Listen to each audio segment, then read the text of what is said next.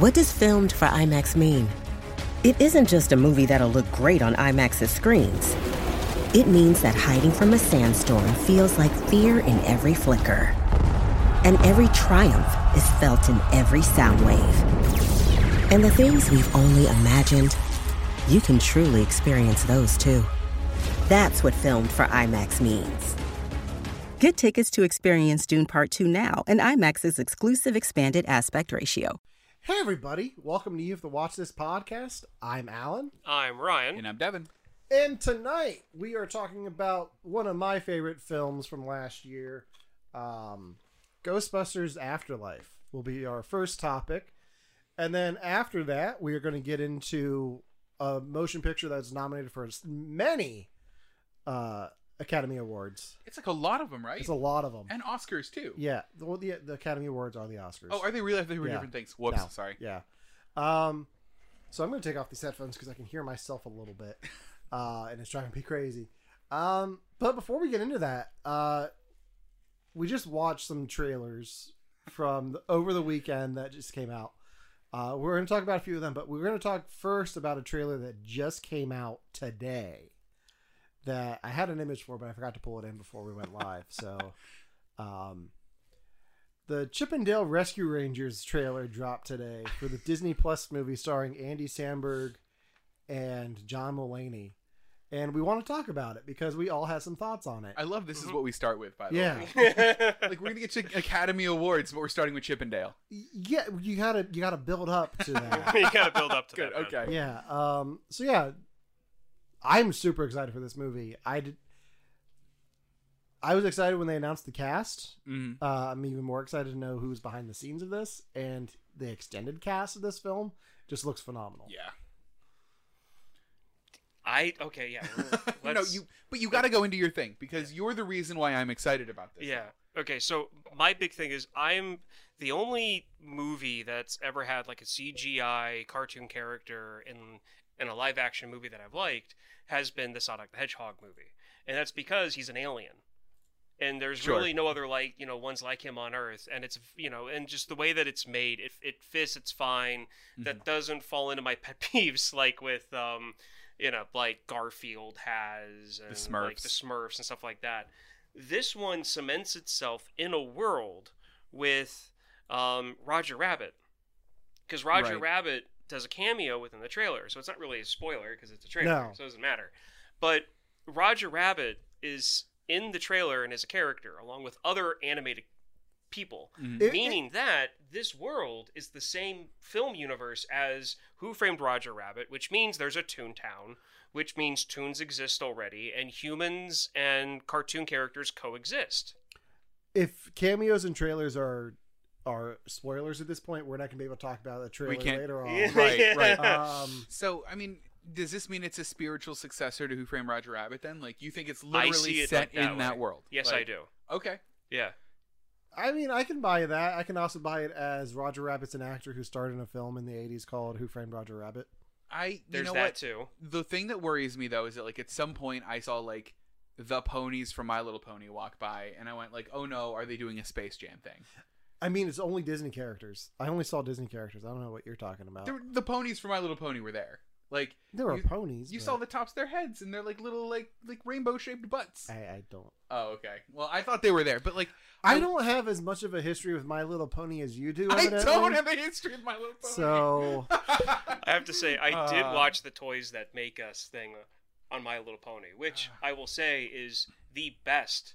The Toys That Made Us. Is it really? Oh, it is. Oh. There is so much about that toy that I did not realize. Okay. And there's oh my god, it's so good. I never played with My Little Pony, but that episode on that toy and like the creation of it and like the backstabbing that went on creating that toy is just amazing. The backstabbing behind My Little Pony. You need to see it. Yeah.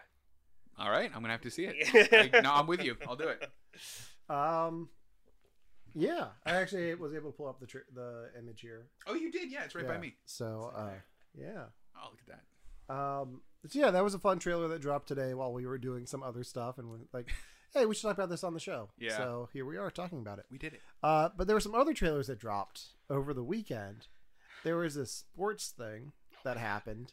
Just say it. There's Just say it. the Super Bowl. Thank you. We're not going to get into the details of the game because it's us. legally we're not allowed to. Oh, right, you're not. Yeah, no, we're not. But we're going to talk about the advertising. We can talk about that a bit. Okay, we can talk about that. I didn't pull up an image just for the commercials, but did you guys have any favorite commercials from the Super Bowl this year? I have. You go. Okay, well, Yeah.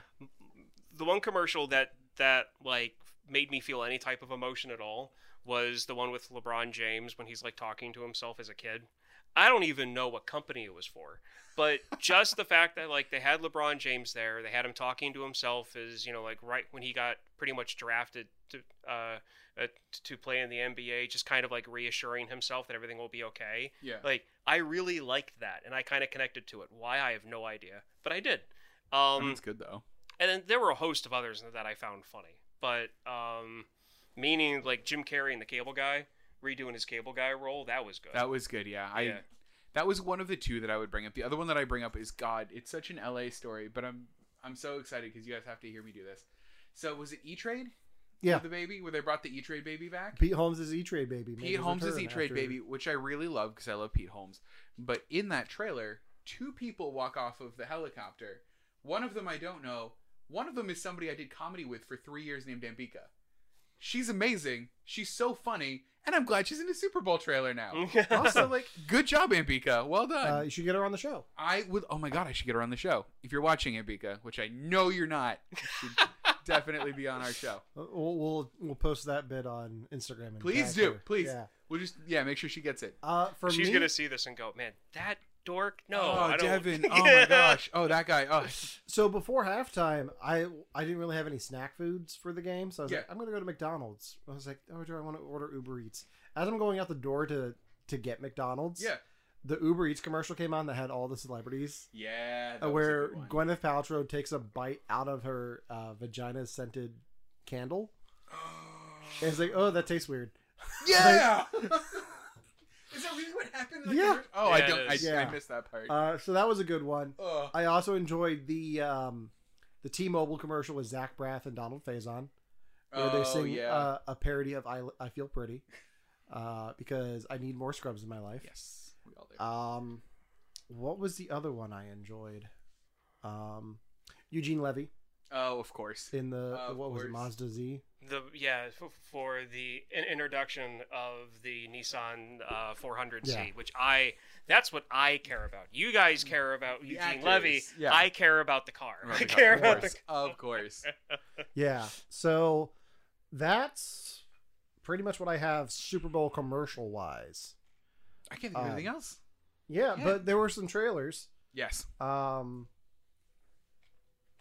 Let's start off with Doctor Strange. 'Cause that's evidently the order I have them in now. Perfect. So the Doctor Strange and the Multiverse of Madness trailer dropped. There was a teaser. There was a TV spot Yeah. in the game, and then the trailer dropped online. Yeah. So Devin, you saw the TV spot. I saw both, but apparently I wasn't paying attention or like listening to it, so I missed the big cameo. The big cameo, of course, being Scarlet Witch. No. Did you guys know Doctor Strange is in this movie? What? Multiple times. What? No, the big cameo being Jean-Luc Picard himself. I really hope they make some type of Star Trek reference. I really do. I'm gonna be honest with you guys. I don't care at all about X-Men being in the MCU, even a little bit. I don't care. I don't want them there. I think it's better without them. I'll take Sir Patrick Stewart though. Like I'll take him. Yeah. Yeah. Like I don't need a Wolverine. I don't need a Cyclops. I don't need a Gambit. Even though the rumors of who might play him that have been going around, Which one? Harry Potter, Might play who? Wolverine. Really? Think about him. Yeah, Think he's about the his right height. the guy that's playing Weird Al. Think Yeah. about his height. Think of him with a beard. Have him bulk up. I can see him being very good for the role. I can. Daniel Radcliffe would be perfect for Logan. I can see it. I really can. Yeah. I don't know that I want him in there. Like I don't know if I want him next to like Captain America. Chet's got a good question. What did X-Men ever do to you, Devin? Yeah, yeah.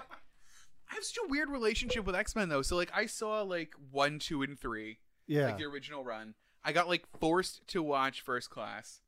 And that's First it. Class is probably the best one. It was fine. I think it was fine. I think X-Men are a really hard sell for me, much like the Fantastic Four. Okay, Like, so how do you feel about Deadpool joining the MCU? yeah, all on board. See, you But can't have that's him without X-Men. the X-Men. Yeah, but you can't have him without the X-Men. Like, you had his movies ostensibly without the X-Men. No, but they it's in were the world there. of the X-Men. Yeah. I don't care that he's in the world. He interacted with like 2 X-Men, and then like 4. they were in the background for a sight gag once. I'll take that in the MCU. He went to the all day. mansion, Yeah, fine, but it was suspiciously empty. Like they could only afford 1 X-Man. which they made a joke about in the movie. That was the joke. I did the joke. So No, they made the joke in the film about not I- having the money. Right, I made the joke that they made in the film just now. Okay, yeah. there we go. Yeah, like Clarification. but I'm fine with it. I don't. They're not. I guess they're not interesting enough for me. Like, and I guess maybe I just have a bad read on the X-Men or something. But like, you might. We're gonna have to watch some X-Men movies before Multiverse of we're Madness. gonna have to. Yeah. Yeah. We're also gonna have to watch some Sam Raimi stuff because this is a Sam Raimi joint. Okay. He's directing it. Okay. Um, Okay. Sadly, we've watched all of his Spider-Man films. What haven't I seen from Sam Raimi? I know Ryan has a baseball movie with Sam Raimi directing. Yeah. Right. Right. But yeah, so Professor Xavier is supposedly in Doctor Strange, It's fine. That's setting fine. up the Illuminati in the MCU. No, the Marvel That's not a Illuminati. joke. It's a thing. Like it's Yeah, a thing in the that's comic not a books. joke. Oh, I thought that was a joke. No, it's No. not a joke. So wait, Marvel has an Illuminati now? Yeah, it's what? in the comics. It's Xavier, Doctor Strange, Mr. Fantastic, Black Bolt, and Iron Man. Oh, that's cool. One of them is dead. One of them might be. Well, we have a multiversal Illuminati, so there might be another one played Oh, by a fair. certain actor who likes missions who Hold are on. impossible. Why is that a rumor? Because I've seen that rumor So actually. the Why do people think Tom that? Cruise being in this movie rumor is because Tom Cruise was originally supposed to play Tony Stark for the MCU, Oh. but it fell through. Mm. And there have been leaked images of him that I don't believe at all. Okay, Like, good. Because I'm not making a bet about this. Like I believe leaked images about Spider-Man. Like if you wanted to make a bet about Tom Cruise being in this movie, I'd be won't. down for it because I don't believe he's in it. No, because it's so hard for me to pay off on that bet. Speaking of payoffs on bets, I know it's happening. I almost went to New York for it. It didn't work out with the flights, yeah, but I that's almost okay. did. You Just can remember, do it here. I'll do it. I if can it do does, it here. you have until the next MCU film. If it doesn't happen then Is it Doctor Strange? Is it this one? Yeah, May. You Oh. have until May. Okay, good. I will do it by May. Yeah. But I feel like we might have to make a bet for this one. Oh, we'll make a bet for all of them. A I'll strange make. bet. But did you guys take a look at the poster that we have up on screen right now? Did you see any of the Easter eggs in that? No, I haven't heard that seen Monica it. Rambeau might be in it. The- Might be. I think the people who think that's Monica Rambeau. There's also a subset of people who think that's Superior Iron Man, like a different Iron Man from a different. Oh, that's cool. Oh, right. Because I don't think Monica Rambeau has a mustache. Oh, did the silhouette have a mustache? If you look at it, it kind of looks like it was. I didn't even see that. No. Yeah. Who else might be in it? Captain Carter from What If. That's If cool. you look at the poster, I can maybe blow it up. Let's see if I can find it. If you look at the poster here. Oh yeah. Where is it? Right. I know it's here somewhere. On one of these shards is supposedly her shield. So I mean, Oh, essentially. there it is. It's Oh, off to the side there. yeah, right in here. That's her shield. I don't know if I can get it any bigger. That's what she said. That's yeah, fine. right Oh, in I see it. Yeah. Yeah. So I asked this off stream, but just make sure, like, I need to finish What If now. Probably not Yeah. a bad idea. I'm just gonna let the posters cover you completely, Devin. Yeah, it's totally fine. Uh, It would be like Monsters Inc. I'm on a magazine. I don't think Tom Cruise is confirmed. I think there will be an Iron Man in it. I think that will be part of the Illuminati. Okay. I think it'd be weird to see Tom Cruise in a supporting role. I think it's think about time, though. The I think only it'd be just the only fine. time I've ever seen him in a supporting role was in Tropic Thunder. Austin Powers. That's a cameo. Okay, you're right. Was he? he in supporting role in Tropic Thunder? I haven't seen the movie in a while. Yeah, he's the The agent. direct- Oh, the agent. Oh yeah. Okay, Yeah. The one that dances at the end. Yeah. Yeah. Okay. But I'm excited for this movie. Yeah, I am too. Anything MCU, I'm all for. And then there's Jurassic World Dominion. I can't wait for this one. Me too. I could wait for this one before I saw the trailer. Okay. I okay. absolutely hated Jurassic World Fallen Kingdom. was not a fan of that film at all. Why? And this isn't like a challenging why. I really want to know because like it was Lost World Jurassic Park but flipped. They spent 5 minutes on the island and the rest of it was in the real world. Okay, but it was the same story. Like, was it though? I mean, it was just this movie in reverse. Like instead of taking them, like they were rescuing the dinosaurs, but I just didn't like the whole like we're gonna keep the story in this mansion, but it's about dinosaurs, and dinosaurs are big, but we're gonna stay in this house. I thought it was a brave choice, to be honest. It is. It just didn't work for me. Okay. I did like the human cloning aspect. I did too. I really did because it seems like the next logical step in all of it, and I thought that's the problem that you had with it because like that seems to be the problem everyone has. What, the human cloning part? Yeah, of it? everyone gets like real mad at that part. I personally liked it. Sure. My thing is that I don't need to see a sad brontosaurus die over and over again. So that's the reason why I haven't really watched it since the first. Like I saw it the first time. I really liked it. I've not gone back to it because here's my personal opinion. Yeah. Even though it would have killed me, I truly feel that out of all of the mistakes that mankind made in the process of this whole Jurassic Park, Jurassic World storyline to get to that point, being in like the Evil Dead version of dinosaurs, pretty much. Yeah. Being in the mansion. They should have just let the dinosaurs gas to death in the basement. Case closed. Problem solved. That's a real dark take on this, though. It is a real dark take. And you can't make a trilogy out of that. You can't. But the smart thing to do would just be to let them all go right then and there.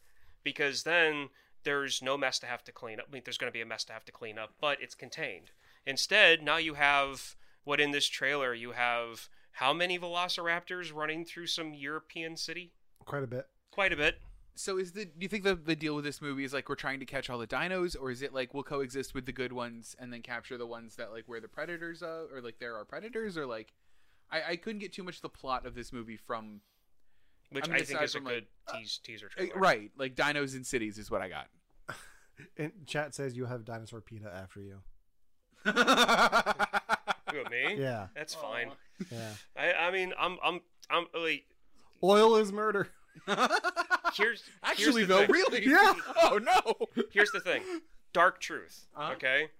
Anything that is created, that we create scientifically in a lab, technically has no rights.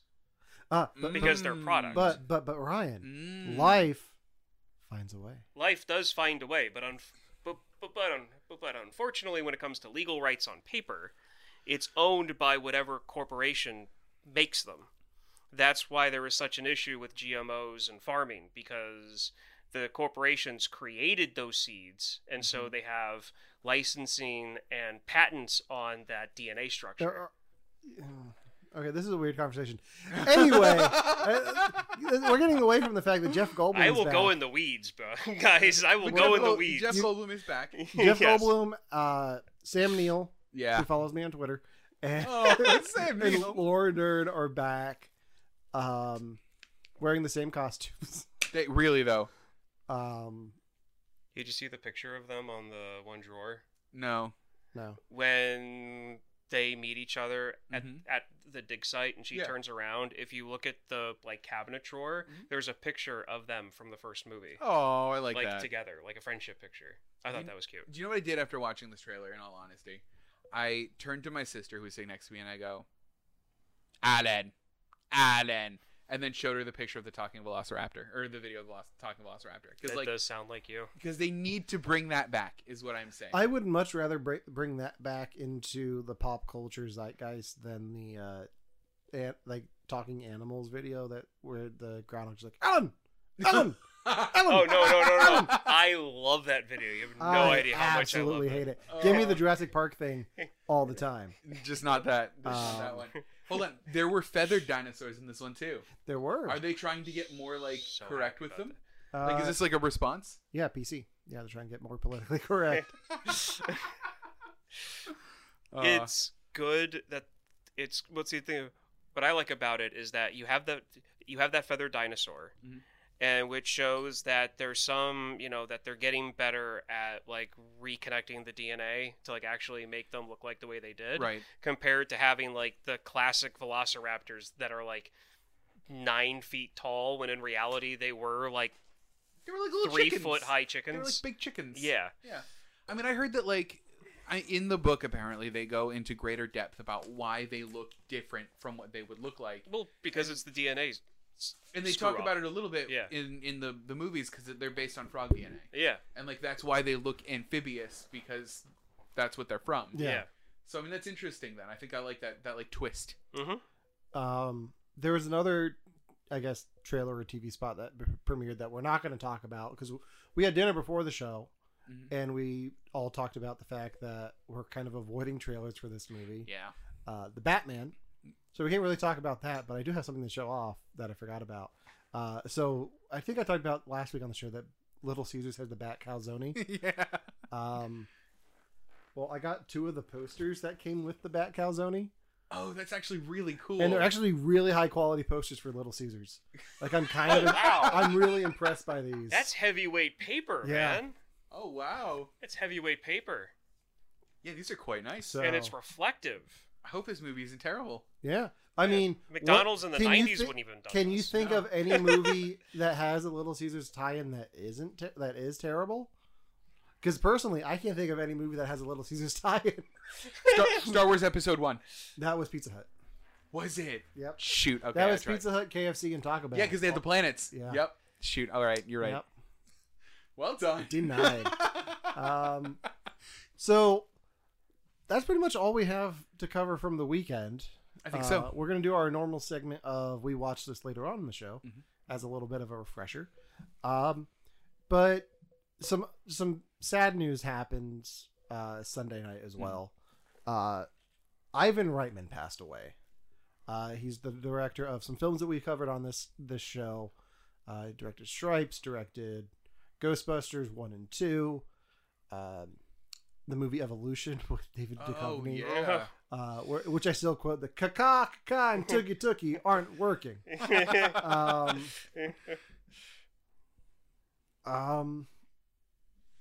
So I have an Ivan Reitman story that kind of goes in with today's main topic. Okay. So you guys know I was at New York Comic Con. Yeah. I don't know how much of this I've told you guys. I know I've talked about it before. I went to the Ghostbusters Afterlife panel, and Ivan Reitman was there. I didn't get to meet the guy, but it was like just really cool being in the same room as the guy who directed Ghostbusters. Right. And his son was there. Ivan Reitman was a big part of Ghostbusters Afterlife. He was on set all the time. Helped his son with the movie and just like as a consultant and executive producer. So he was there at the panel. When they at this panel they showed the whole movie, and they Ivan Reitman and his dad were like, "Okay, we think you've waited long enough. Here's the movie." And as they started playing the movie, the whole cast and crew from the panel came down and sat in the audience. Aw. And I was sitting like 3 rows back from the aisle that they had to walk in to go get to their seats. Oh wow. So as the movie's starting, like right after the opening chase scene, Jason Reitman walks by holding his dad, who's struggling to walk because he was up there in age. But I just had this like I stopped focusing on the movie for a minute because I was just like the director of the movie I'm watching and this class, like this director who directed films that I grew up with, not even just Ghostbusters. Like he's right there. Like that's an image that I'll never forget. Wow. And fun fact, I have managed to see all the directors of Ghostbusters films at New York Comic Con. Really? Because I met Paul Feig back in 2016 at New York Comic Con. Oh, you met him? Yeah, like I was walking the floor and like 10 feet in front of us is this man in a suit. Yeah, it sounds right. And it's like my wife turns to me and is like, "Is that Paul Feig?" And I was like, "Yeah, that is Paul Feig." So we go up to Paul Feig and like, "Can we get a picture?" So I'm dressed as like Nightmare Batman with a trench coat, Batman t-shirt, and my Batman mask on. Makeup running down my face. My wife is dressed as Bombshell Wonder Woman. We get our picture with Paul Feig. Aww. And we're like, we liked Ghostbusters. Don't know why everyone else did it. And then before he left, like, by the way, we absolutely loved Heavyweights. And he's like, thank you. I never get that. Which is really sad. funny. Yeah. But so like it's just weird. Like of the this big franchise, I have seen all of the directors at New York That's Comic Con. really cool, though. So I'm sure I'll talk a little bit more about the panel as we get into the movie because I have some insights from that. Okay, good. But I think that like a toast to Ivan Reitman. To Ivan Reitman. As Kevin Smith says, big bucket of win. Yeah. Really though. Good job. But yeah, let's get into today's first main topic. One of my favorite films from last year, Ghostbusters Afterlife. Directed by, as I said, Jason Reitman. Written by Jason Reitman. And set in the same world as the original Ghostbusters films. Or at least the first one. They kind of play it odd if this takes place in the same world. Like if Ghostbusters 2 happened or not. Like they don't really address it at all. Right. It's kind of like a weird thing because if you do the math, Egon had to have had a daughter in Ghostbusters 2. Oh, really? Yeah. Oh. Or like right afterwards. I didn't. Yeah, I generally didn't do the math. I was just like, I guess it works out. Yeah. I just assumed that he had some like fling with, like a fan or something. Fan. Give him more credit than that. The dude was really focused on his work. I mean, What fact? He was collecting his spores and funguses. He was collecting his. and he collected something else along the way. Gross. Gross. You made it gross. Thanks. So the film Cracking. stars Carrie Coon, Paul Rudd, Finn Wolfhard, and McKenna Grace. So this is pretty much a story about Egon's family. Egon leaves New York, leaves the Ghostbusters, and then you get to see what the effect that had on his daughter that you get to know in this film, and then her family, like her two kids, as they move to this town in the middle of the country. I said this was one of my favorite films. I think part of that, one of my favorite films from last year, I think part of that has to do with my experience watching it. Sure. But also, like, it's very well done in my opinion. Like, I think there's a world where you can make a Ghostbusters movie with fart jokes and like not getting striking the same tone as the original Ghostbusters films. I think this strikes that tone perfectly and does a very good job of paying tribute to those films without being heavy-handed in that tribute. I think everything they do here is earned and tasteful. That being said, you guys have just watched it for the first time in the last week. Yeah. I know Ryan said he watched it before I decided to pull an audible and make this a double feature. Oh, right. So let's start with Ryan. Ryan, what did you think of Ghostbusters Afterlife? I was surprised by it. I mean, I knew it was going to be good. I've heard nothing but good things about it. I was just surprised at how good it actually is. Okay. Yeah, I mean, that pretty much sums up my experience with it. I mean, it's one of those things where it's like, every time they do something, I'm like, oh my god, that's great. And then something else would happen to be even better. That would be like top it when it comes to the score or something they show or, you know, Paul Rudd's reaction to something. Like, it just made it better and better and better as the movie went on. I will say that I feel like the movie kind of ended kind of abruptly. Yeah. But we can get into that later. Okay. Devin, what did you think? This was such a hard movie for me to want to watch. So, like, I feel bad. Like, to Romana, if you're watching, I'm really sorry. Or if you're listening, I'm really sorry that I watched this movie. Because she's like, you have to watch this movie with me. And, like, she's brought it up a couple of times. She's like, oh, we should watch Ghostbusters tonight. I'm like, let's watch anything else, please. Because I didn't know if I was going to like it. I've heard some things about it. I knew you liked it, Alan. But I'd also heard things that, like, it does nostalgia wrong. Or, like, it does it incorrectly, or there's like bad, like, you know, baity nostalgia in it that like isn't good. But whatever, you know what I mean? I knew that eventually I was going to watch this movie. So when you were like, okay, I'm going to throw an audible, you're going to watch this movie, I just said whatever, and I watched it, and I loved it. I absolutely loved it. This was a great movie. I don't know what I was talking about. Dang it, old Devin, you're wrong. I love this. And I do want to talk about nostalgia and how it's handled in this movie. So what you're saying is we proved you wrong before the show even started for once. 100%. Yeah, you don't need. There doesn't even need to be like a mid-show twist. Like, Yeah. I am all on board. So with we have to this make you movie. hate this movie. Okay. Don't, please. I liked it. Okay. Well, let's start with the cast. Okay. The main character here is McKenna Grace. Her character's name is I've only seen Phoebe. Phoebe. She's the star of this movie. You can absolutely see Egon in this character. Oh, 100%. Oh, yeah, 100%. From Yeah. from the glasses to just the personality. Yep. And she does a great job. She absolutely steals this film. Like I want to watch anything else she's in. And she gives lines that you would, you could almost hear Egon give. Yep. Like when she says, like, was it like overstimulation calms me? Yeah. I could Yeah. totally see Egon saying that. Oh yeah. Yeah, and like I feel like all the jokes she made Mm-hmm. were Egon jokes too. But like I Yeah. loved them. Like that was such a good quirk to the character. Like That's why, as soon as I was done watching it, I told you need to see it. That's because why? because of all of her bad puns. Because of all of her. I mean, I loved it. Like I understand that I don't like quirky children in movies because generally quirky children are like, here is one note and you're gonna hit that note the whole time. I forget there was a movie that we watched where it was the new M. Night Shyamalan movie. Old, that one. Where the kid quirk in the movie was, hi, I'm so-and-so, what's your occupation? And like, that's obnoxious. Yeah. But like, the actor that plays, Phoebe? Yeah. In this, delivers her jokes so like earnestly. And so like, I'm trying to do this for a reason every time she does it. It's just so endearing, and it's not. What's your name and occupation? It's so good.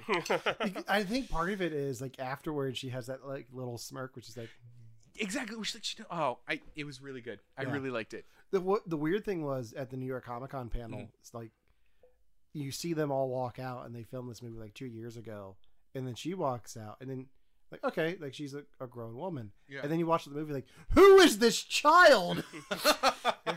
Aw. But no, I absolutely loved her performance in this. Agreed. They didn't really give Finn Wolfhard much to do. He pretty much is just the wheelman. I was worried that he was going to be more of the main character when they started him off like, oh, you have a crush on this girl, so you're going to get a job at this like roller restaurant thing. And I'm like, I don't want to watch a movie about roller restaurant thing. And I didn't watch a movie about roller. Like, I think he had a good place in it as being like the older brother, like keeping like younger sister like guarded and safe. And then like specifically him going out to party with those people and seeing like, I don't know. I kind of liked what they did with him. I didn't want another Stranger Things, and I feel like I didn't get it from him. Yeah. I mean, they put him in the costume again, which Stranger Things did. Yeah. Yeah. I think my wife turned to me and she's like, can he just not do anything that's not related to the 80s? Like, because he was in It, he's in Stranger Things. Right. That's right. I was like, well, this is at least set in the present day. It's fair. So, Yeah. And he is one of my wife's more favorite like youth actors because she likes the It movies. She loves the It movies. Sure. She really likes Stranger Things. And so and she finds him funny. Mm-hmm. And I feel like she had the same reaction that like you did to where it's like I don't want to see him do the same character again. Yeah. I want to exactly. see him do something else, and we did. And he did a good job at it, especially being awkward. Yeah. I feel like they nailed the awkwardness of being like a 14, 15-year-old. I mean, he's a bit awkward in the Stranger Things stuff too, but this like it felt like a more mature version of the awkward. Like it wasn't like if he was like we're gonna play D&D on Egon's old desk, I would have been like real mad. But it wasn't. It was Instead, good. it's him trying to show off sitting in the freezer as long as he can. Right. Which is what you do as a 14, 15-year-old. I did stuff like that. Yeah. Like, yeah. 100%. yeah. I remember we locked you in a freezer once. I think we did. I think that literally happened to me. Yeah. Mhm. I forgot about that. Still don't know how you got out. I don't know. Chewed my way out. And then you got Paul Rudd. Perfect. Sexiest man alive. He is the sexiest man alive. He I is, forgot about literally, that. yeah. I seriously could have had more of him in this movie, to be honest. I understood and I also appreciate what they did with him in this, but I really wish that there was a few more scenes of him. I'm afraid if there was a few more scenes with him, because there was a point where he almost wore thin on me. And it was the point where after they got back from their date, he was like, it was a great night. It was Kung Pao, shrimp, and then jail.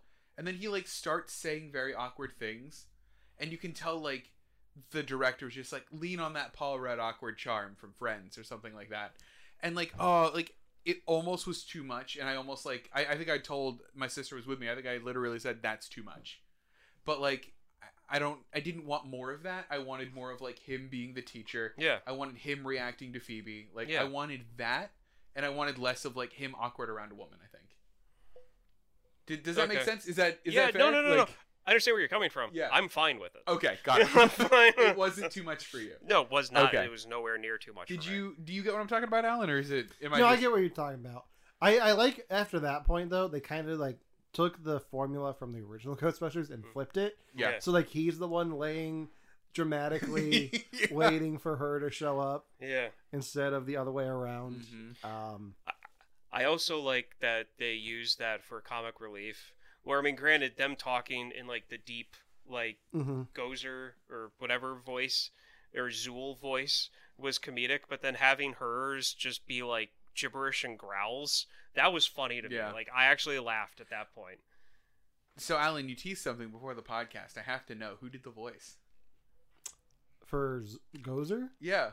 Oh, we'll get into that. Okay, good. Because I want to tackle all that stuff together because that's heavy spoiler stuff. Oh, okay, got it. Okay, so we're still like light spoilers. Light spoiler. All right. Nothing too heavy. But let's talk a bit about the mom first. Okay. Carrie Coon, who Ryan's wife did not like in the role. No, was it because she wasn't enough like Egon? Because she was pretty different from Egon, and I feel like that was an intentional choice. My wife wasn't a fan of how she was portraying the character. It had nothing to do against the actress. Sure. That she felt that like maybe somebody physically different should have played the role. She just didn't really connect with her playing that character. I think that's really all it was. I think it and that's an intentional thing. I don't think that character is one that you're supposed to click with. No. Because there's so much trauma there that she's dealing with her dad abandoning her. It's not that, because that's something that's built in, that's part of the storyline. This is my wife going, they should have casted someone else. Okay. Not change the character. But just like another person playing playing the character. Did you like the character? I thought it was fine. Yeah. Because I didn't really put any weight in her, because I'm like, oh, she's angry.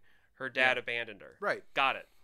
I didn't really care too much about it. See, I put a little bit more weight there because, like, for Phoebe and Finn Wolfhard's character, like, that's the only like they never knew their grandfather. Right. They just know what she said. But for her, like, it's more personal. Mm-hmm. Like, that abandonment is like she's addressing that directly by going to this house. Yeah. True. And it's a very painful thing to have to go through. Oh yeah. It is. But I think they did a really good job of handling that abandonment the way they did. Yeah. I just maybe I feel the same way about it, because I am looking at it as like, okay, well, she's angry. They're showing her react to that anger. They're showing her trying to raise the kids as best she can. And I kind of went into this movie pretty much going, okay, the daughter's going to be the main focus here. The son's going to be the secondary focus. And she's the mom trying to hold them just together. Like the background of it all. Just like a background character. And that's kind of how I took her character throughout the movie. Maybe that says that I feel the same way my wife does about her, that maybe I would have reacted better if they had casted someone else who could have, I don't know, done the role a little bit differently. But the fact that you're really not supposed to connect with her because she's a little bit overbearing, that's not the reason why I feel the way I do, or my wife feels the way that she does about it. Okay. That's fair. Yeah. That's fair.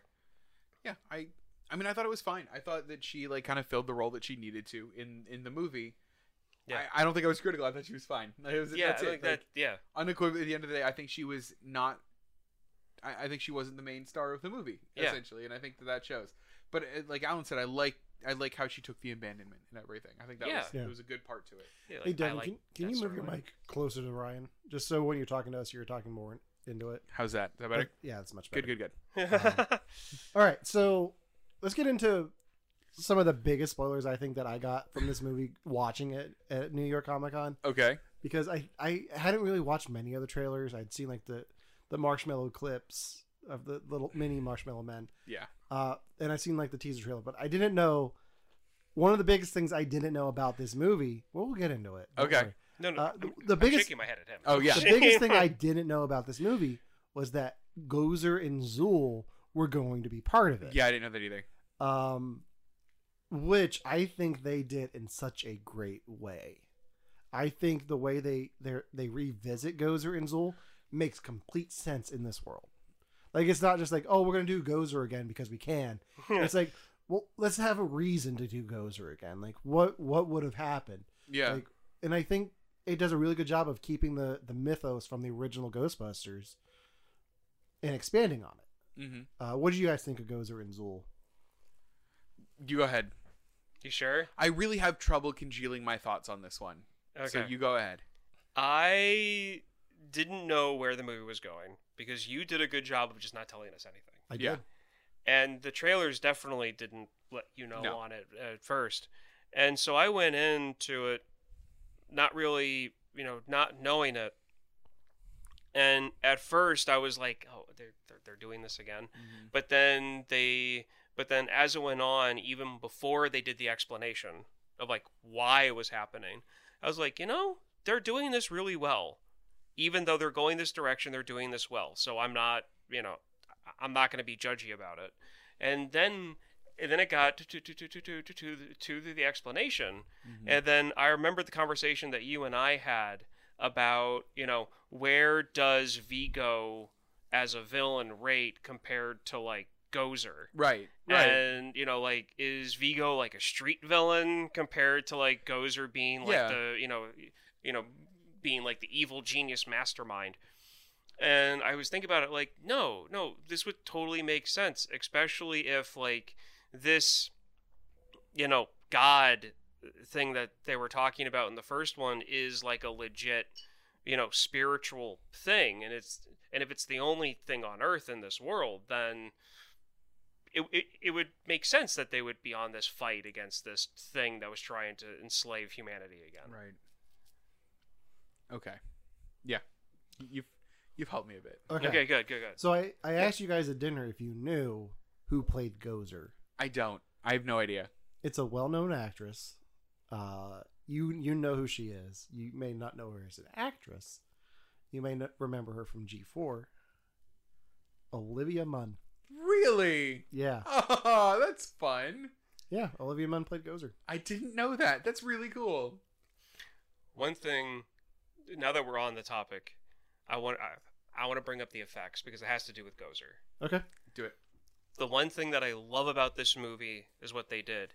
They did not change the effects from the original movie. Mm-hmm. They just cleaned it up. Yep.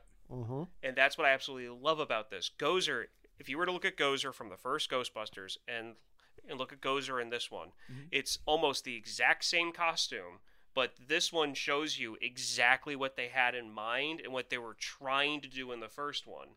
And all they did was clean it up just a little bit.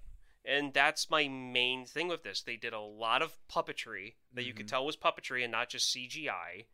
And that's one of those like small things that can make me either like really, really like a movie or just be like, it was okay.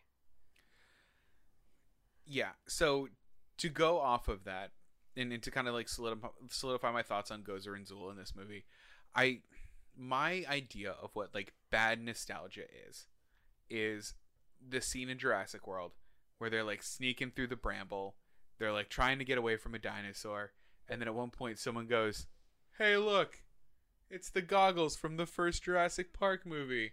And then they put it down and it never gets addressed again. That's bad nostalgia for me, right? Yeah. So when they started bringing up Gozer and Zool again, I feel a rant coming on. you shouldn't. So when they started bringing up again, I was like, okay. So I was literally sitting there going, all right, I got my, Ghostbusters scorecard. All right, they did the proton pack, they did the hand thing, they did the ghost trap, and I started this movie being very, very objectively terrible about a lot of this, right? And I'm like, all they need to do is the car, and then they need to do the thing, and then they did the thing. And, then I have a bingo. And I was really kind of awful about it. But then I took a step back, and I was like, all right, look, I'm going to make a Ghostbusters movie. After so long of not making a Ghostbusters movie, you kind of have to have certain things in order to make the movie a Ghostbusters movie. Like, you can't have a Ghostbusters movie without, a ghost trap. You can't have one without a proton pack. You just can't. Those are hallmarks of the thing. And I feel like if I'm going to make a Ghostbusters movie and I'm going to make a bad guy, if I'm going to make it the same as any of the other ones, at least justify it as well as they did in the movie. And I feel like the movie did a good enough job of saying, here's the thing you remember. They did the Jurassic Park thing. But then they specifically did, here's why it's here, and here's why it matters to what we're doing now. Instead of going, remember the thing? We're done with it. Instead of just building another Death Star. Exactly. Yeah. They didn't just build it. Yeah, right. They didn't just build another Death Star or because you saw another Death Star. Right. Or the remains of a Death Star. And it wasn't. It was I think you're right. I think it was earned. And I don't mind those things being in the movie anymore. And we'll have to talk about the marshmallows. Let's talk about the marshmallows. I ranted to you guys about the marshmallows. Do you remember that? Yeah. I was mad that the marshmallows were going to be in it. I'm still mad that it takes place in a Walmart, and I wanted to know if you guys have I have some questions about it being set at a Walmart. It is the cleanest, emptiest Walmart I've ever seen. That's because it was a test store. Oof. Oh, was it? Isn't Shippensburg a test store? No. Oh, okay, I thought No, it was. no. There is a difference between being a test store for a local area. Yeah. Like let's say for the state of Pennsylvania. Mm-hmm. There's a difference between a test store for the state of Pennsylvania and a test store for the company. Oh, okay. So it's a test company store test store for a company has no real granted, I haven't done anything with Walmart for 4 years, so things have probably changed a little bit. But a test store usually gets a lot more man hours to put in for schedules to make it that clean. Sure. Also, he's going in the middle of the night. Yeah, that's fair. Also, So they there's that. probably closed down the store to get it ready for a Ghostbusters shoot. 100%. I'm pretty sure at one 100%. point I saw employees a few departments back behind him, just watching them. Oh, really? Yeah. Oh. I have a lot of questions about this Walmart. What? The red and yellow numbers. Yeah, that was the big thing for me. What does it even mean? Because Tell Walmart me. numbers are usually black with white numbers. Or I didn't know that. white with black Or- numbers. yeah. Now, the reason why I said test store was because of that reason. The company for a long time has been trying to go back to the retro 80s Walmart, 90s Walmart look. And the rollback, whenever they did the rollback, Yeah. it was the smiley face rollback right. on a red background, and then the numbers were red and yellow. Got it. And when I saw that, I'm like, I haven't seen that since I went to go see my grandfather in Arkansas 20 years ago. And so that's how I watching that, and then also the mannequins. I didn't really pick up on the mannequins. There were mannequins in the apparel section. That's what you saw is what Walmart probably wants all of their stores to look like within 5 years. Okay. Because I don't think there are mannequins in Walmart usually. No, there's not. Okay. My biggest thing that was took me out of the Walmart scene was watching the blenders and toasters and everything turn on. Plugged Yeah, 'cause in, they- 'cause ready those to go. don't work. Yeah. They don't work. The gas stove. The wires are cut on the back of those things. Oh, wow. And the propane grills running in the lawn and garden department. Yeah. Because I know a thing or two about that, and you never had the propane connected to those. You never had the propane in the building. No. I am going to say, though, I loved it. Oh, it was Good. fantastic. Okay, so Good. So here's the thing. As soon as the Stay Puft Marshmallow Man came out, I was like, oh. And then as soon as Paul Rudd poked it, I went, oh. And then as soon as they started dying horrifically, I went, yeah, this is what I'm here for. I will say there was one thing in this movie that I did not get to see at New York Comic Con, and that's at the very end of the film, after What? the second post-credit scene. where the mini. You guys watched the post credits? Yeah. Right? Yeah. Okay. The mini Stay Puft Man through the circle. Oh And yeah. the Ghostbusters symbol. That was not part of the film. Oh, wasn't it? Nope. It Aw. just ended. It was a cool part. Yeah. Yeah. No, I was wrong. I liked it. You're right. It makes sense because you said it makes sense if you know who the bad guy is. So like that was almost as spoilery as you ever got with it. Yeah. And like you're right. You it know makes how sense. hard it is not to talk about this movie. Like Yeah. so I see this movie a month and a half before it comes out, and I'm walking out next to this guy, and we're just talking about like, that was insane, right? Like we just saw Ghostbusters. It's October. That's not supposed to come out until end of November. Like, we're not going to be able to talk about this to anyone. Did you have to sign like an NDA or something? No, they're just like, just don't tell anyone what happened. Good. And I'm sure there were some people that did. Right. But because the news got out that they premiered it Yeah. at Comic-Con. But like, I was there with friend of the show Josh, Mm-hmm. working his booth, and I just texted him like, as they started playing the movie, like, yeah, I was right. It's a panel. Or the panel's a screening. Oh, that's so cool. And he's like, that's awesome. I'm so mad. Yeah. But I got to talk to him about it on his podcast. Oh, This good. is the third podcast I've done about Ghostbusters Afterlife. Wow. I did. You want to hear my deep thoughts on this? Listen to the Victims and Villains episode. Right. You want to hear? I popped in on Nerf Herders Assemble, which is Josh's podcast. Oh yeah. Because I saw they were live, and I was like, they were talking about me seeing it at Comic-Con and how I couldn't say anything to Josh. I was like, I can hop on and talk about it a little bit if you want. I'm here. I hopped on for like 20 minutes, but and Nice. now I'm here talking to you guys about it. Mm. So it was really hard not to be able to say anything about it. So is this universally loved by everyone that you've heard talk about it? From what I've heard, like there are some issues with it. I think my wife had some issues with it. We can get into here. Yeah. Because we haven't really talked about the Ghostbusters of it all.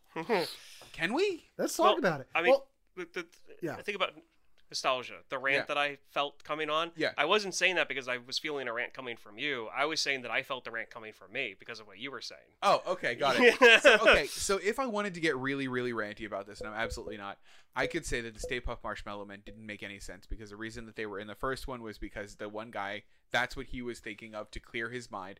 Therefore, they're not a construct that Gozer typically uses. The construct that Gozer typically uses is whatever you happen to be thinking about. can I counterpoint that? Please do. I believe that the mini Marshmallow Men are a echo of the original Ghostbusters. So as Zool's going into like the spirit of Zool's going into Walmart, it goes by those Stay Puft marshmallows and brings them to life Because it because it remembers doing that. yeah, in the 80s. I think that's why. I think it's a stretch, And the but sure. marshmallows exist still, so they're there.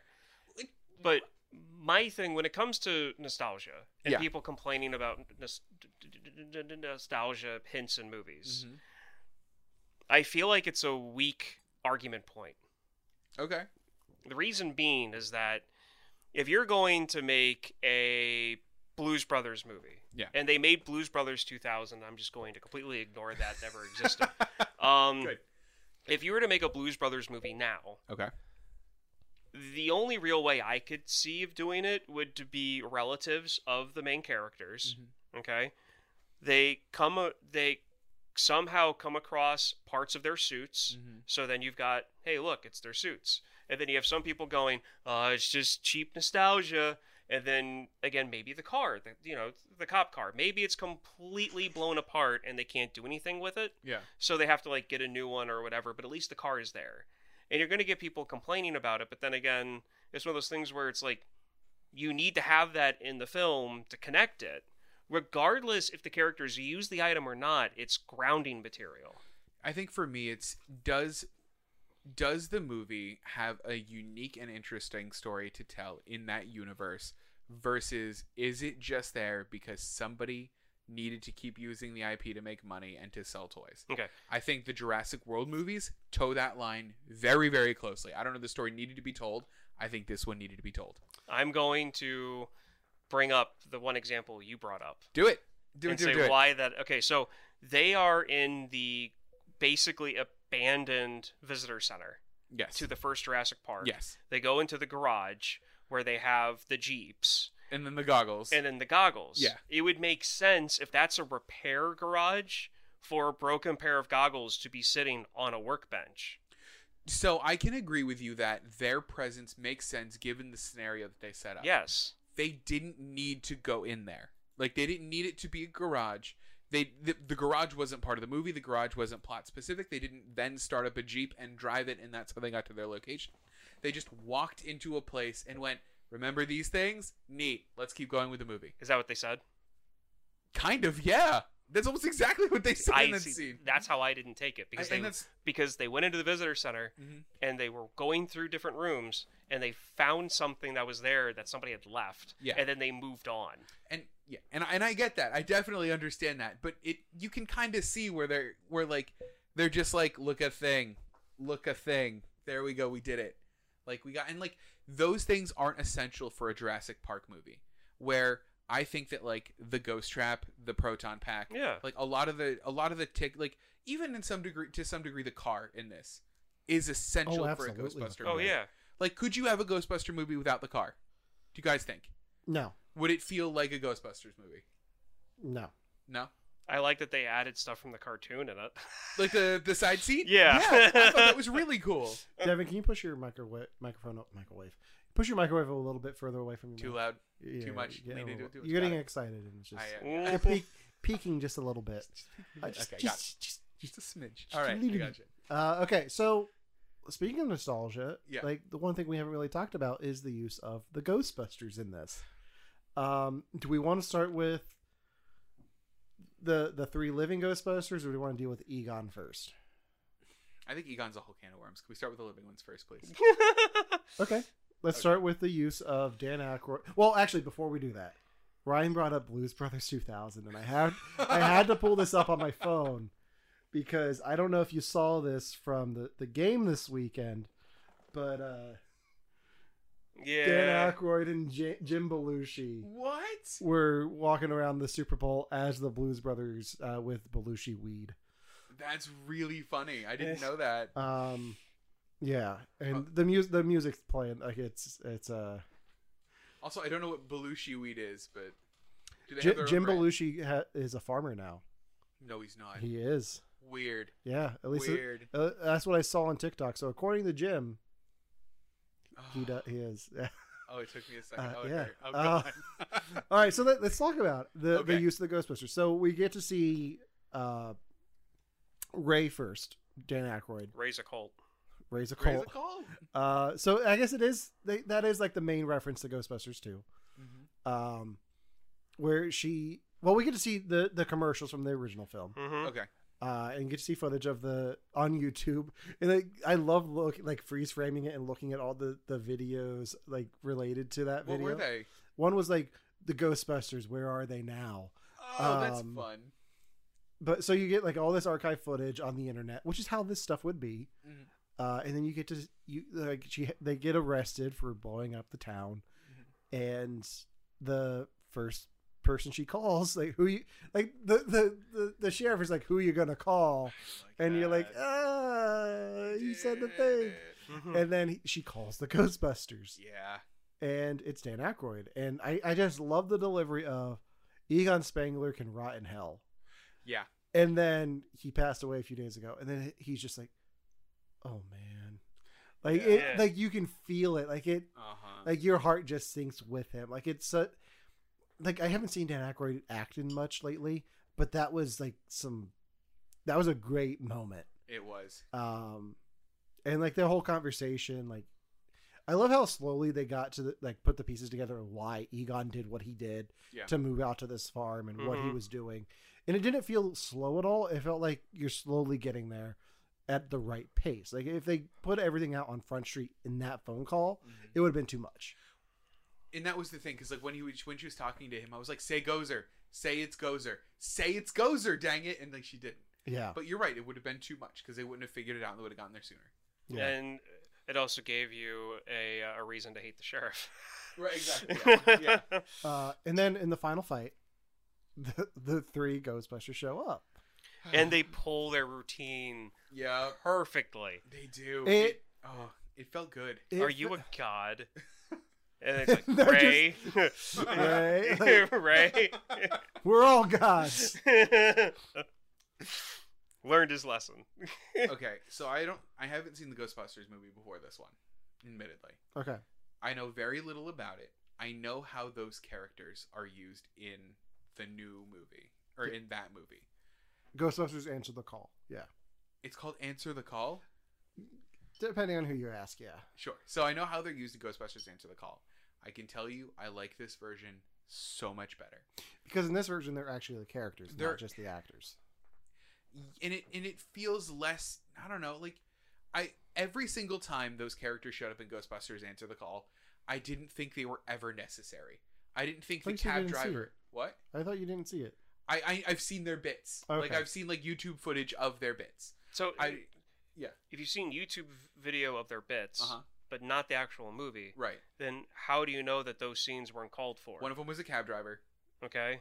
Anyone could have driven her there, or you don't even need to watch her go there. She could have just showed up and you assume she took a cab or walked. Like, I didn't need to watch her in transit. One of them was Bill Murray dying. And then, like... But that's not his only cameo in the So that's the only movie. one I know, then, is that he doesn't believe in ghosts, and then he, like, opens the box and then dies. And, like, that didn't need to be Bill Murray. Like, I just didn't feel like they were as necessary as this one was. And these felt like it felt like the right time to bring them back, and it felt like the right way to hand over the franchise if you're going to do that. Like, it felt like what Indiana Jones wanted Shia LaBeouf grabbing the hat to be, but wasn't. Okay. Are you mad at me because I didn't I still have a hard time of you judging A movie that cameos I without didn't actually see? seeing the movie. But I've seen the cameos. But you haven't seen the setup for the cameos. Okay, is the setup that much better? Like... I feel it is. Alan says no. I mean, it's not going to change much. If you're only there to see those cameos, Yeah.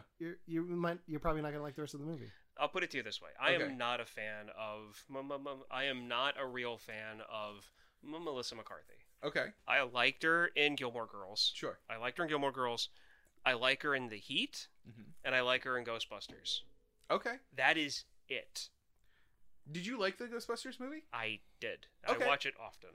I want to watch it now, especially if you like it. Like, Yeah, that really makes me want to watch it. It's one of those things where, you know how you had that family member tell you you've got to turn off your Critical brain. your brain and just watch something for fun. Yeah. That's what that Ghostbusters movie is. Okay. Okay. Because they do a lot of referencing to actual, like, the original movies in like the way they handle something. They might say like half a line that's reminiscent of of one from the original movie, but it's just literally four actresses having fun Yeah. in that world. Devin, I'm going to see you again later this week. I'm going to let you Yeah. borrow Ghostbusters Answer the Call to watch. Okay. And we'll get your thoughts on it next week. So Okay, Yeah. good. if you want to hear his thoughts on the Paul Feig's Ghostbusters with Kristen Wiig and Melissa McCarthy, tune in next week. Good. Good. And you know I don't like Kristen Wiig, and I like her in that movie. Okay, good. I'm excited then. I feel like before we can talk more about the original Ghostbusters in this, we have to talk about Egon, because Okay. a big part of them being in this is him. Yeah. So Egon's very much in this film. Yeah. He's in the beginning. He's a lamp. He's a lamp. He's a ghost. Yeah. Like, He's a lamp. Yeah. He's not a he's not a lamp. He's a ghost. He's manipulating a lamp. He's a ghost moving a lamp. Yeah. How did you guys feel about him not being seen but being there? Because I absolutely love the way they handled that. That to me was like Devin said, him being in the movie is a giant can be and is a giant can of worms, because the actor is no longer around. It hasn't been for a long time. They couldn't have done a better job, in my opinion, balancing what they did with Egon's character. They couldn't have done a better job balancing how much time and I'm just going to say it, how much time you see him, Right. compared to how much time you see him manipulating things and don't see him. And I agree. And I'm not one of those people that thinks that CGIing somebody into a movie is inherently disrespectful. Mm-hmm. I'm just not. Like, I enjoyed when Carrie Fisher's Leia was in Rogue One. Mm-hmm. I thought that was great.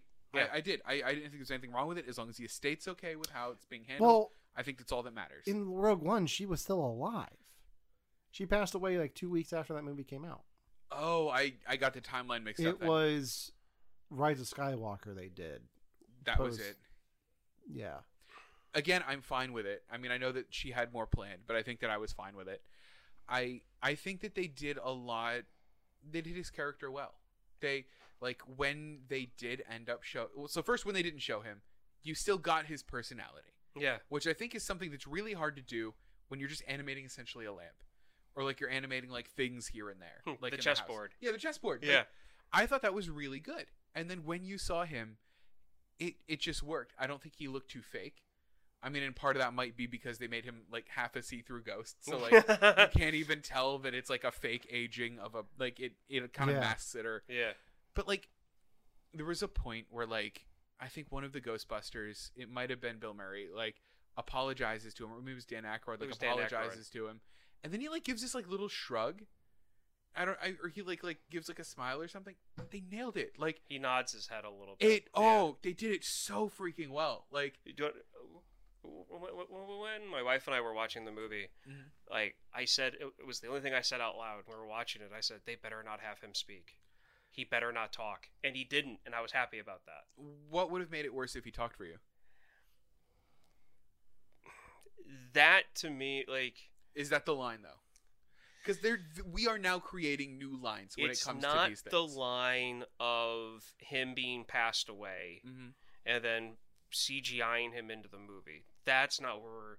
My line was, they did so much animation-wise to show his personality, to show who he is as a ghost, that if he were to talk, it would almost make it more cartoonish. Cheapen it. Than more, like, emotional. Okay.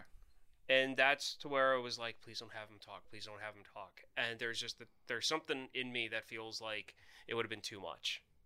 Got it. Alan, did you have the same kind of reaction to it? Because you had mentioned that somebody that you know didn't, like, had a problem with this part of it. So I'm curious to hear, like, all angles. It does toe the line. My wife wasn't a huge fan of it. Like, I think the moment that got her emotionally that she enjoyed was, and I do too, is when Egon shows up and is holding the gun with, like, helping his granddaughter with it. That's what got me with it. That was good. I think the argument can be made that it goes on too long. Like, you give everyone their moment except for the people who are the dogs. Everyone gets their moment to say goodbye to Egon. Right. And I don't think he should have spoke. Like, I like that they kept it silent. Yeah. Because I have thoughts on the whole AI voice thing too. Because that's a thing that's been used in stuff that you haven't seen yet, Devin. Really? Yeah. Okay. But I thought everything was tastefully done. I was on my phone here trying to figure out, like, what if they said, like, anything about permissions they had to get from the estate, or anything. I think they did have cooperation of Harold Ramis's estate, but okay. But the film's dedicated to him, so everything they do is in tribute. Yeah. I mean, and if I was the estate, I couldn't think of a better send-off or a better, like, representation of that character. You know what I mean? Like, he had this plan. Like, he laid everything out from the beginning. You watched it happen. Like, I don't know. I thought it was great. I really did. I liked it. Oh, so I just found what I was looking for. Oh, yeah. When the Ghostbusters torch passed to Jason Reitman, he knew he wanted to feature and pay tribute to Harold Ramis, the socially awkward brains of the original Ghostbusters, by a cameo. I looked at photographs of Harold in his later years just before he passed. I started doing concepts, about 5 or 6 of them. Once we found the right expression, Violet Ramis, Harold's eldest daughter, saw it, and everyone signed off on it. I love it. So, I think knowing that makes it a little less dirty. Like, it would be one thing if they took a photo of him from Ghostbusters 2 and did it. Yeah. But they did age him up naturally. Yeah. I think the only thing I think they did, because the last thing I remember seeing Harold Ramis in was Knocked Up, because he plays Seth Rogen's dad, and he was a little bit heavier than he was in this. I don't know if he lost some weight towards the end. But I wouldn't be mad about that either. No. But I like. It's weird going to a New York Comic Con panel and like crying at a scene. Yeah, but this would have been it, man. But like everyone else was there doing it too, so I didn't feel bad. I was going to say, you're at New York Comic Con. You're at a panel full of Ghostbusters fans. Everyone's going to be crying. Yep. That's 100%. like the Yeah. Yeah. What else do we want to talk about with Ghostbusters? Do you guys have any questions? podcast. Oh, we haven't talked about. We're on a podcast. We got to talk about. Oh, we podcasts. talk about podcast. Much like podcasts, our show really hit its stride in the 46th episode. Did it though? I wasn't here for that. I don't know. So- What was the 46th episode? You made a comment before. I want to hear your take on the character. Okay, I hated him until they paid him off. I hated him the whole time. The whole time. I liked that there was a character that's like, I understand the lore of all of this. I liked that because I feel like you needed somebody to be like, no, ghosts are totally real. Here's the thing. Like, you needed someone to buy into it. I guess podcasting is just too close to home. Like, he could have just been a ghost nerd, and I would have been totally fine with it. He didn't need to be a podcaster about it. Like, I didn't like that. But dang it, then I liked that Dan Aykroyd was his one subscriber. Yeah. That was really good.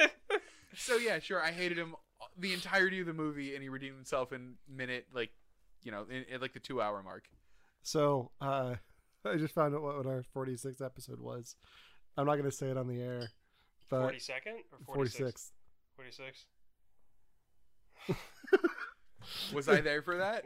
No. Okay. It was like right before you joined the show. Was it a bad one? No, I'll it wasn't tell a you bad later. one. We'll tell you later. Okay, good. It's just funny that that's the 46th. Yeah, it is. If you're interested, you can find us on Spotify. Yeah, all And major that- podcasting platforms. And that episode. Yeah. Yeah. The character of podcast. Yeah.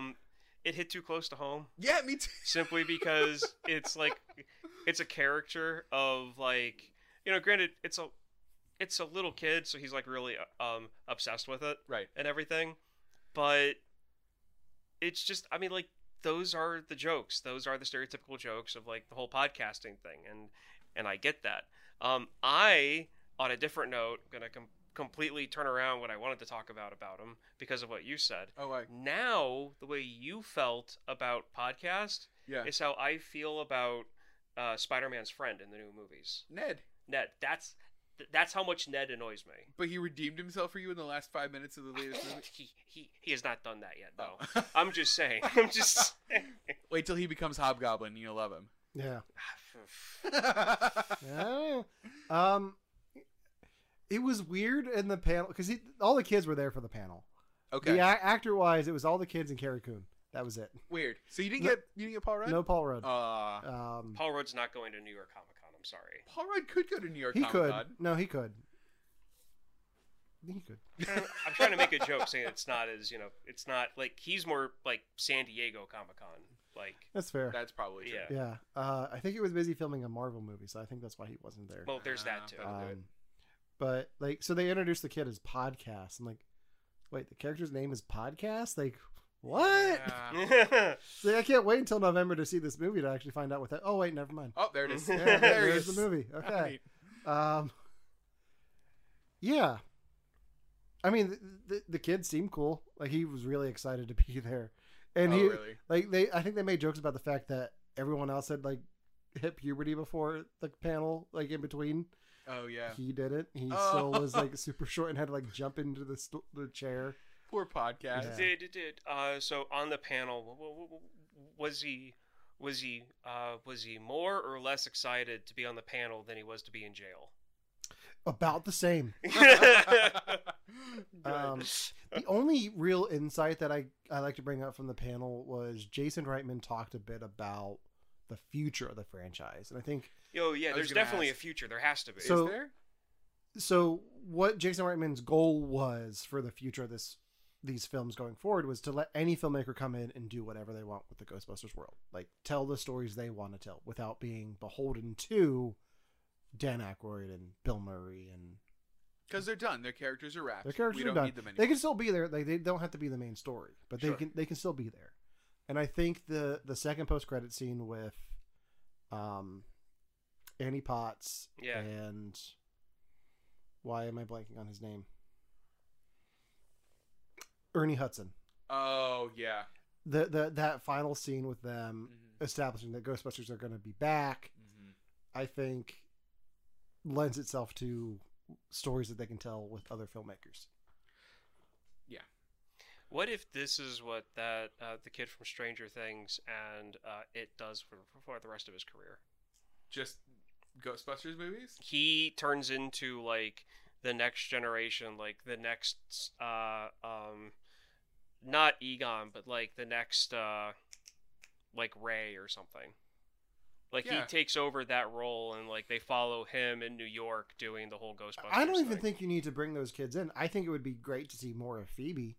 Yeah. Going forward, I think if you leave her in, and maybe expand it with different characters who are just as enthusiastic about this stuff, I think that'd be a great way to go forward with it. The only other cameo I would want to see in a future Ghostbusters film is Rick Moranis. Oh, that would because he's the only one we didn't get in this. Well, I mean, if they're gonna go back to New York, like he could just be bumping around New York. Yeah. Like, oh look, here it is. Mm-hmm. He could go back to being like the trainer. Like for like the new hires. Like he's the one that takes care of HR, and then he's the one that takes care of training. Because everybody in New York who was there on New Year's is going to remember him as the one that busted that Jell-O mold off of the off of the museum. That's right. So he's the one that's going to teach them how to use the proton packs. Yeah, I'm fine with that. I really am. And like, I think if they go into like a future version of Ghostbusters, I think we can be done with Gozer. I think we can be done with Zool. I don't need to see. Oh, what was the guy's name? Vigo. Vigo. That's it. I want Vigo back though. Do you? I want Vigo back in a small part. I don't want a whole movie on Vigo. I think you can do something with Vigo that's not Vigo, like a cameo, right? Like pass it in a museum and be like, is that guy looking at me? Like, right? Do something with it, but like don't make him a whole movie again. Yeah. Like if they really do kind of make this as a jumping off point, I think it's good. I think they'd have to get it tonally correct, but like I don't know. I just thought up of a line. Okay. In a future Ghostbusters movie. Okay. To be the perfect addition to just hint at Ghostbusters 2. Okay. At some point, they walk into a room or a house or a building, and it's like covered in like ectoplasm, just all over the place because something happened, whatever. And then somebody complains about like slipping, and then one of the other new Ghostbusters goes, "Hey, man, it could be a river of slime. At least it's not that bad." Yeah, exactly. Or something like that. I think you could bring in Oscar, the baby from Ghostbusters 2, as a character. You could. Where was Slimer? No, I'm glad there wasn't Slimer. No. My wife and I were waiting for him to come by. Slimer lives in New York. That's fair. Muncher lives in Somerville. Okay. I wanted Slimer. I'm sorry. My wife and I wanted Slimer. That would have gotten my bingo card. What did you think? Okay, the last question before we move on. What did you think of Muncher? I liked Muncher. Oh, yeah. I really did. My wife liked him too much to where she actually got kind of angry that it looked like his belly was burning when he was being held by the Pronto pack. Like it would have got hurt. Yeah, and because so she liked him. She thought she thought he was cute. Right. Because he was. Because he looked like a bald old man. Of course he did. Okay. And he had the body of a water bear. Yep, he did. It looks like he was like roughly based on a water bear. And my wife loves water bears. So it was one of those things where like she was like, "Oh, it's so cute. Like he's cute." And then like they were trying to catch him and she's like, "Why doesn't that dumb kid open up the trap already?" Like it was that type of thing because like he was in pain. You're hurting him. Yeah. Yeah. No, I liked him. I think he served more of a purpose than Slimer did. And a lot of it, I liked he didn't have him drive a car, which is also I think a good use of a ghost. But yeah, I liked it. Okay. Slimer's like my favorite thing from Ghostbusters besides like the core members. That's why I like his ecto cooler a lot. I have some. But anyway. I know, and I love that. Do you want some? Yeah. I don't need some right now, but I will later. That does it for our conversation on Ghostbusters Afterlife. Stay tuned for later this week when we drop the second half of our supersized live stream where we talk about Power of the Dog and what we watched over the last week. That'll be dropping this Friday, so stay tuned and make sure to subscribe to the podcast wherever you are listening. We're available on Apple Podcasts, Spotify, and all major podcasting platforms. We will see you Friday.